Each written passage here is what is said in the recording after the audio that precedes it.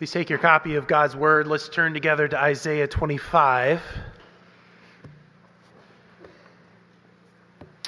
Isaiah 25, our text is actually the entire chapter. It's good for us to come to these places in the Old Testament. It's sometimes said, even by Bible scholars, that the Old Testament didn't have a resurrection hope. That's actually patently false, and one of the most obvious places we might go to see the resurrection hope of the Old Testament is right here in Isaiah 25. And in fact, Isaiah 25 pairs quite nicely with the text that we looked at on Maundy Thursday from Isaiah 53, that Christ Jesus suffered for you, for your sins in your place, so that the Old Testament expectation was that there would be a suffering servant who would bear the sins of his people. Well, the Old Testament expectation too from Isaiah is that Christ would swallow up death forever.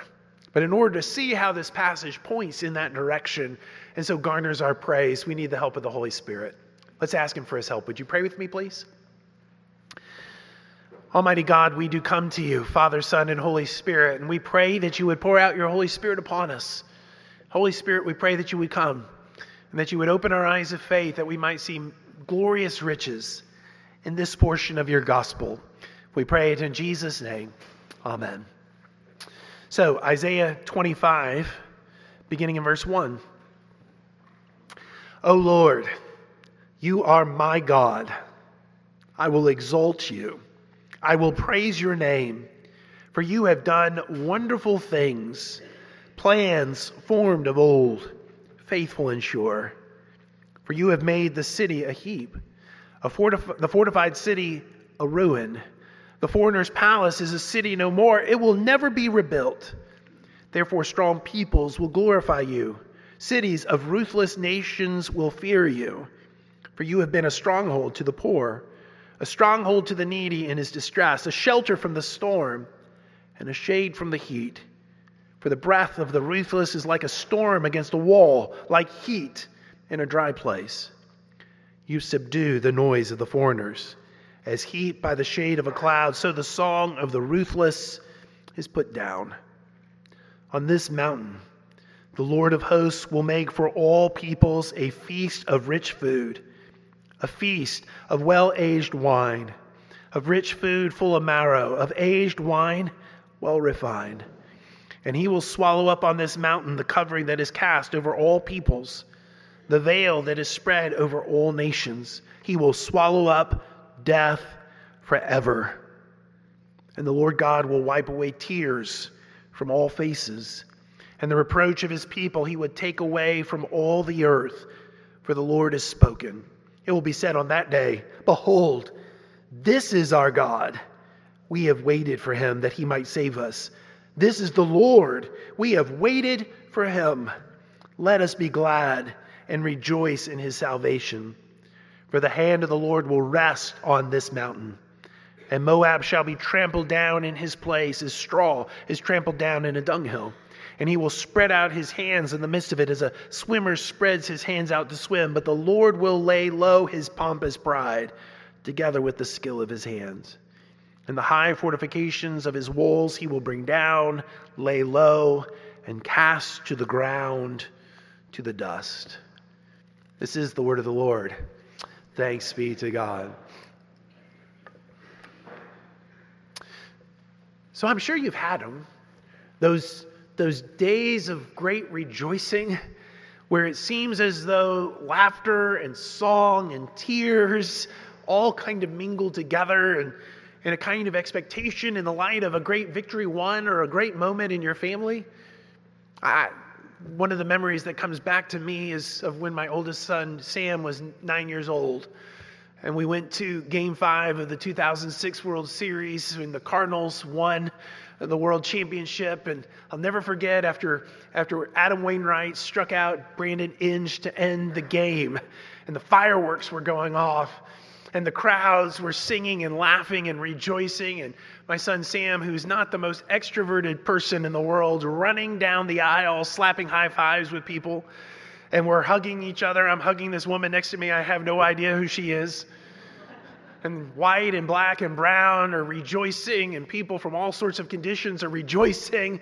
We're singing because there was a great victory that was won. Or perhaps it was of a long hoped for wedding.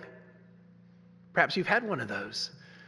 A long hoped for wedding for yourself or for a child or a grandchild, and you come to that wedding day when the great feast has been prepared and all the preparations have been made, and the food and the wine and the song and the dance. And then at that moment when the bride comes down the aisle and the entire room, though it would love to applaud, it doesn't, but it's saying, "Oh, what joy at last."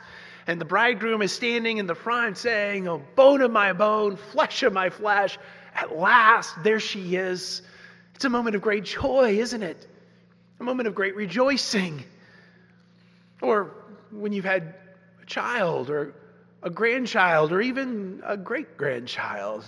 Just a few hours ago, our niece Grace went into a hospital in Athens, Georgia, to deliver the first grandchild to Sarah's sister Becky and her husband John, the first great-grandchild for my parents-in-law, Ron and Phyllis Young. And hopefully in a few hours, hopefully she doesn't have to labor long, and when little Wesley is delivered safely into the world, what rejoicing that will be.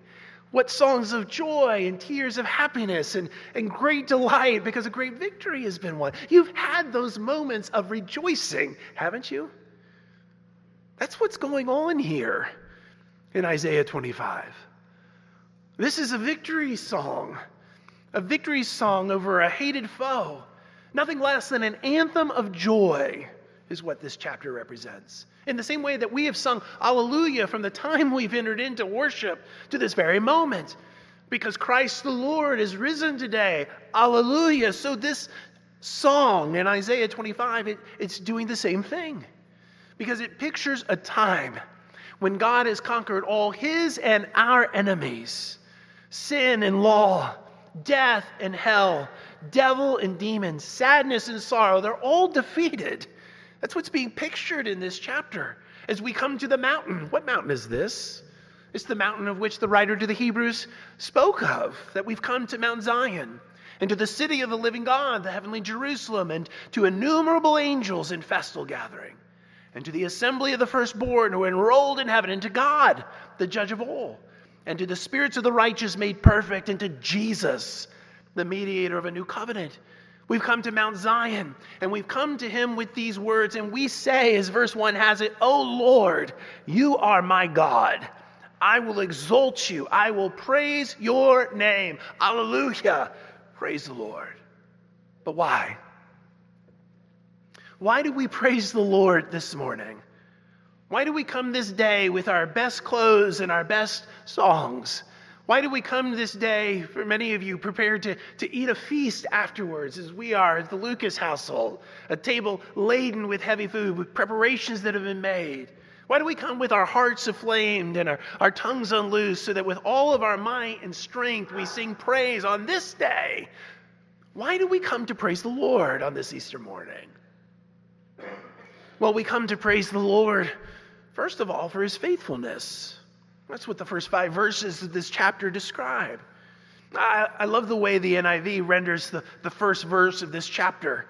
They have it as, "Lord, you are my God. I will exalt you and praise your name. For in perfect faithfulness you have done wonderful things, things planned long ago." You see, Isaiah means to highlight God's faithfulness in accomplishing things planned long ago, or plans formed of old. What are those plans? Well, the covenant promises made to Adam and Eve and to Abraham, to Isaac and to Jacob, to Moses and to David. If you go back even further in the reaches of time, the very purposes of God in purposing salvation for his people, all of the promises of God summarized in that great covenant of grace, they're all coming to fruition. God is demonstrating his faithfulness. How? How does God prove himself faithful to his promises? Well, Isaiah tells us by being the victor over his enemies. You see it there in verse 2.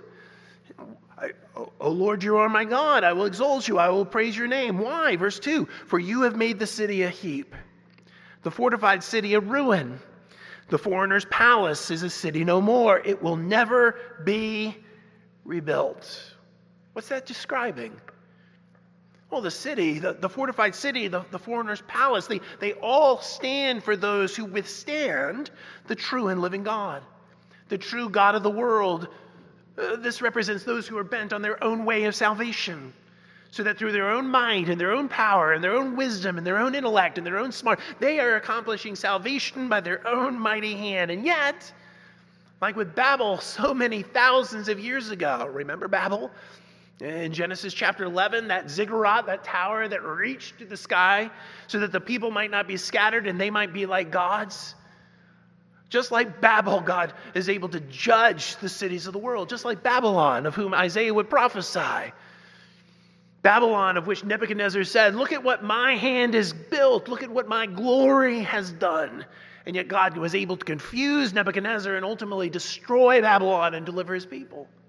Or like with Rome in Jesus' day, ruled by one who called him Caesar Augustus. Caesar the August one, the most high one, the one who called himself Pontifex Maximus, the most high priest, the one who intercedes for the gods, the one who is a god. Where is Rome today? God was able to vanquish Rome, and even in our own day, where we see a usurper invading a sovereign nation like Ukraine, and many have prayed against him to drive him back and to be defeated. So it always is. God is able to defeat all of his and our enemies, but not just physical enemies, not just political or military enemies. No, all of God's enemies are pictured here in these 5 verses. Sin and law, death and all of his friends, fear, grief, sorrow, all that's ruthless, all that stands opposed to God and his law, he defeats. He proves faithful to his promises. In fact, 3 times in these verses, the word ruthless is used.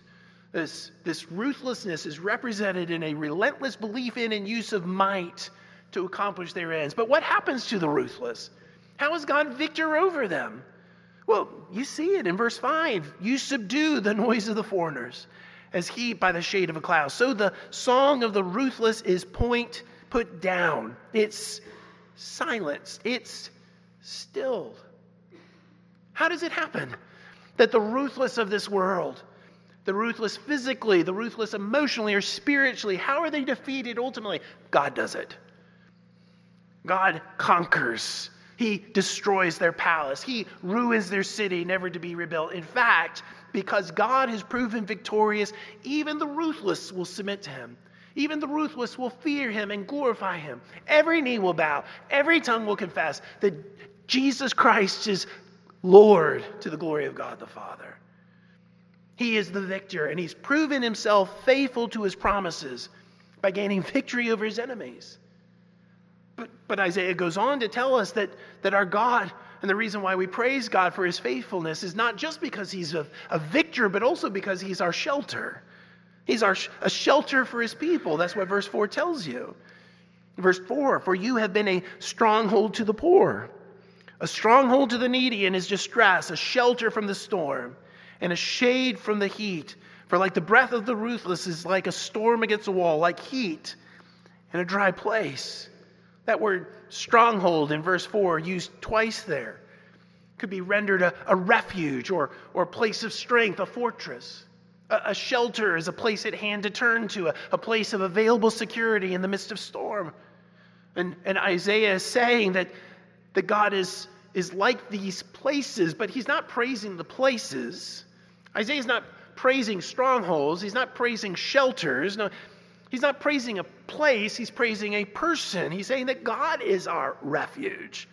God is our place of strength. God is our fortress. God is the one to whom we turn. He's our security. He's the faithful one. What is it that we sing? Those of us who grew up in traditions that love the old gospel songs, we learned to sing, the Lord's our rock, in him we hide. Secure, whatever ill betide, a shelter in the time of storm.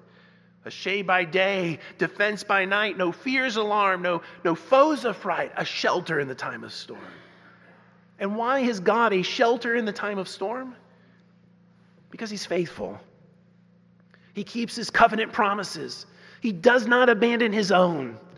He comes alongside us when we struggle and when we suffer, and he proves faithful to us. Listen, you may be here this morning. I don't know what's going on in some of your lives. I know what's going on in many of your lives. I don't know what's going on in some of your lives or what's happened even this week. There's some things that you keep secret. Hurts that you have, sorrows that you've known, great difficulties, challenges that you face. It might be in your marriage. It might be with one of your children. It might be in the workplace. And you feel as though you're just holding on to reality. And it's almost like your hands are just gripping this ball that seems to be slipping out of your hands, or the ball itself is unraveling, and that ball represents your life, and you're just gripping it with all your strength, and you're wondering, God, why has this come into my life? I feel as though I'm unraveling, my life is unraveling. What's happening to me? Listen to me. If you're in that condition, don't lose heart. Don't lose heart. This God who is a shelter in the time of storm, he will prove faithful to you.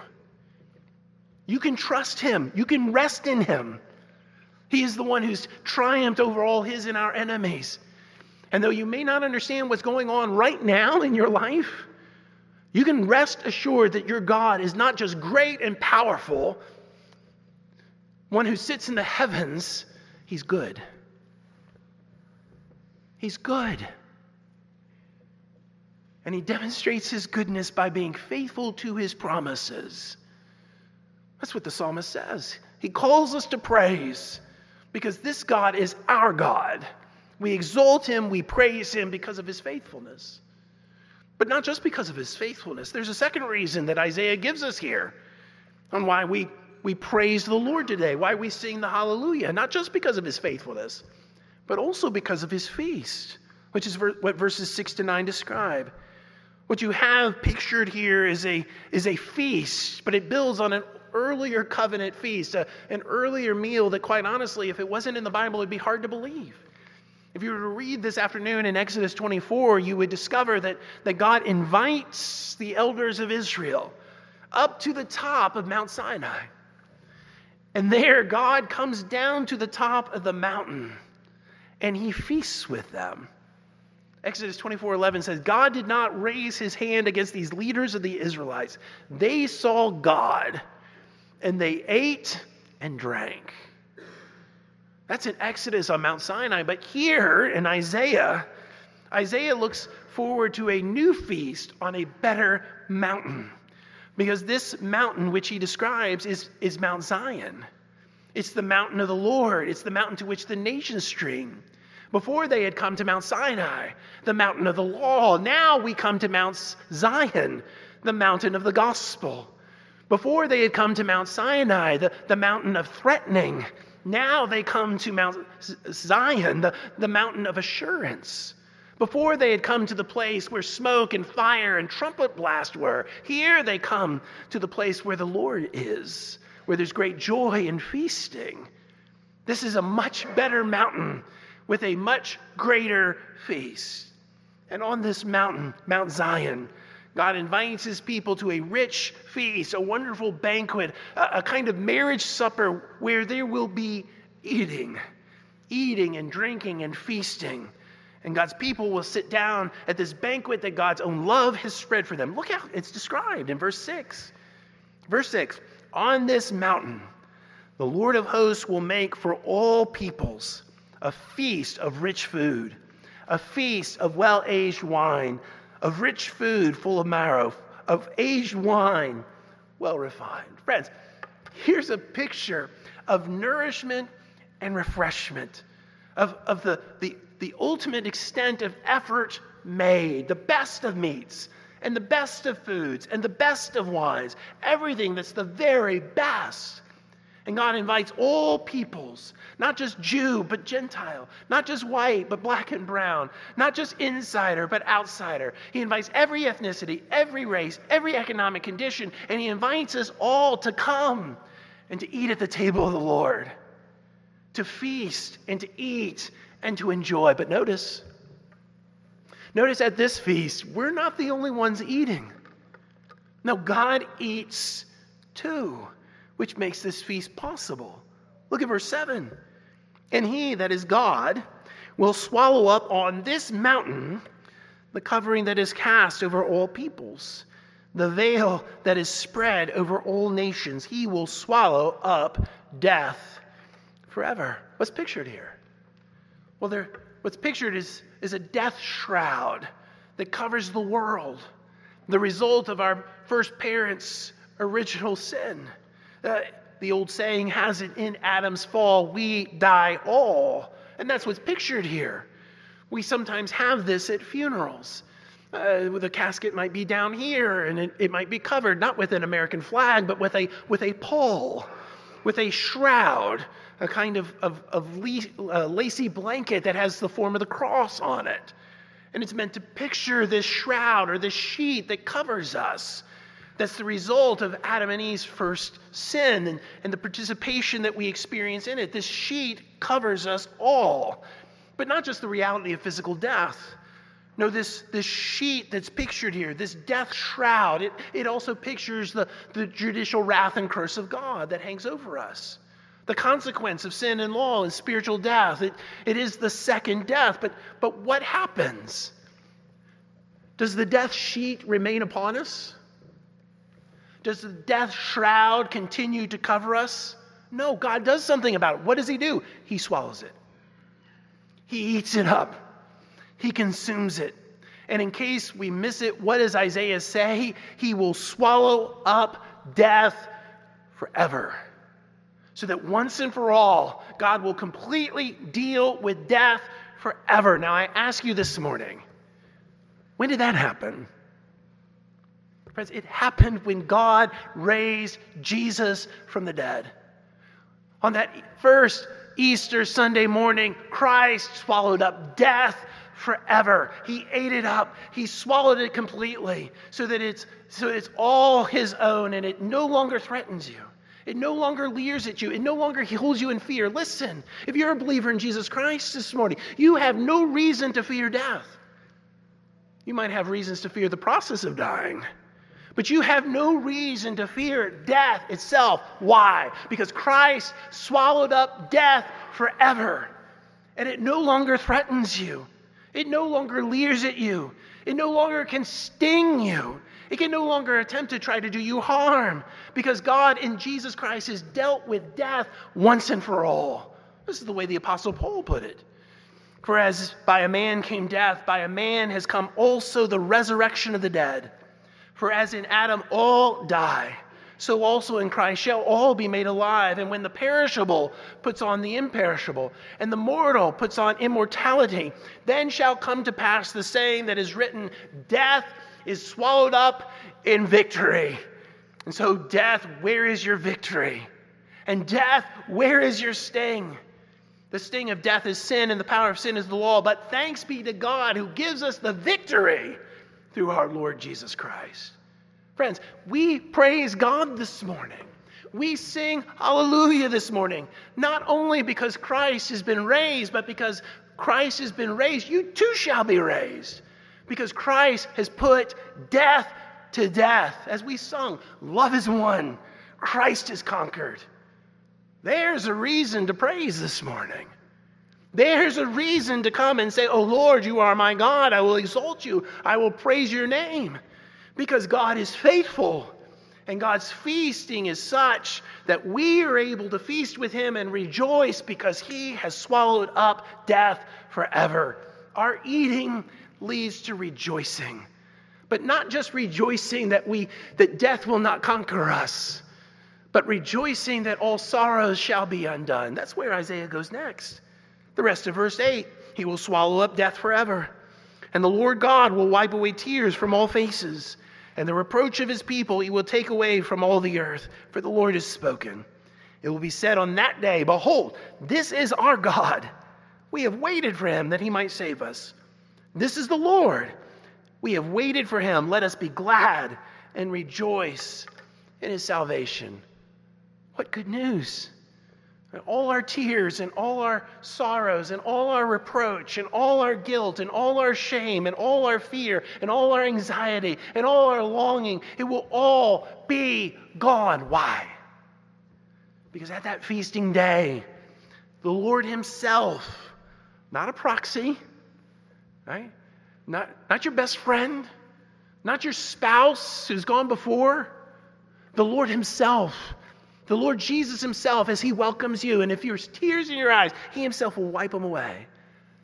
You parents in the room, you've done that to your children, your grandchildren, haven't you? When they've skinned their knee, when they've fallen down and gone boom, boom, and they come to you and their tears and sad cries, and you comfort them, and you take your thumb and you wipe those tears away. That's what the Lord's going to do. The one who swallowed up death forever. He's going to wipe away those tears. And he's going to do it because we've come to the feasting day. And that's why we say, behold, this is our God. We waited for him. Here he is. Let us be glad. Let us rejoice in his salvation, because on that day, when we feast with God, we will rejoice. No more sadness, no more tears. We'll sing the hallelujah now, even as we wait, because Christ has swallowed up death forever. But there's coming a day, my friends, when we will join our voices with people from every language, tribe, nation, and people, and we will sing, hallelujah, the Lord our God reigns. And that will be a day of great rejoicing. There's one more reason, though. One more reason why we praise this morning. One more reason why we sing hallelujah. Certainly because of his faithfulness.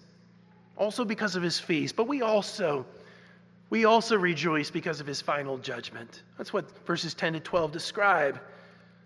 We recognize there is a final judgment coming. And for the saints, that's good news. Listen, the fact that Jesus is coming again and there is a final judgment means that wrong will become right. And all that is sad will come untrue. And in the place of brokenness, there will be healing. And in the light of the harms that we've experienced, they will be taken away and brought to full healing and hope and shalom. It is a good thing, Christian, that Jesus is coming again to judge the world. That is a great hope that we have, and we rejoice that the Lord God Almighty in Jesus Christ will reign and will judge all that is evil and all that is wrong on that day. In Isaiah's text, this judgment is represented by what happens to Moab. But Moab simply represents all the nations and all the peoples, all the groups and all the individuals who resist God, who fail to submit to the Son, who fail to submit to Jesus, who continue to seek their own way of salvation. And what happens to them? What happens to those who continue to resist God as Moab did, described here in Isaiah 25? Well, verse 11 tells you, the Lord will lay low his pompous pride together with the skill of his hands. You see, my friends, while God offers salvation to all sorts of peoples, all nations, all faces, all the earth, still there will be some who will reject him. There will be those who fail to submit to him. There will be those who will fail to bow the knee to Jesus, who will fail to put their trust in him and to rest in his salvation gained in the cross and the empty tomb. I wonder this morning, could that possibly be you? Is it possible that you are here this morning, having come perhaps with a friend or a family member to this worship service on Easter Sunday? Could it be possible that you would be caught up in a final disaster, the final judgment that comes upon pompous pride and trusting in the skill of your hands to gain salvation for you? Could it be that you've not put your trust in Jesus Christ, and so put yourself in the place of danger, of the coming destruction, of the reality of hell? Could that be you? Could it be that at one point you had a profession of faith, but there was no reality there? And so you've sung the hallelujahs this morning, but your heart wasn't in it. You were going through the motions because, quite honestly, you're not committed to Jesus Christ. And you've not put your trust in him. And quite honestly, you fear death because you know that when death comes, there will be a final judgment. Listen, there is no reason and no need for you to go to destruction. In this time between times, our Lord God shows patience to us so that all might come to repentance. Today is the day of salvation. Already this day you have heard the good news of Jesus Christ. That Jesus came, born of the Virgin, suffered under Pontius Pilate, was crucified, died, and buried. Why did he do that? For his own sins? No, he did it for your sins. But he triumphed over death by rising from the dead. And he invites all sinners to come to him and to bow the knee to him and submit in allegiance to him and put their trust in him. And if you do,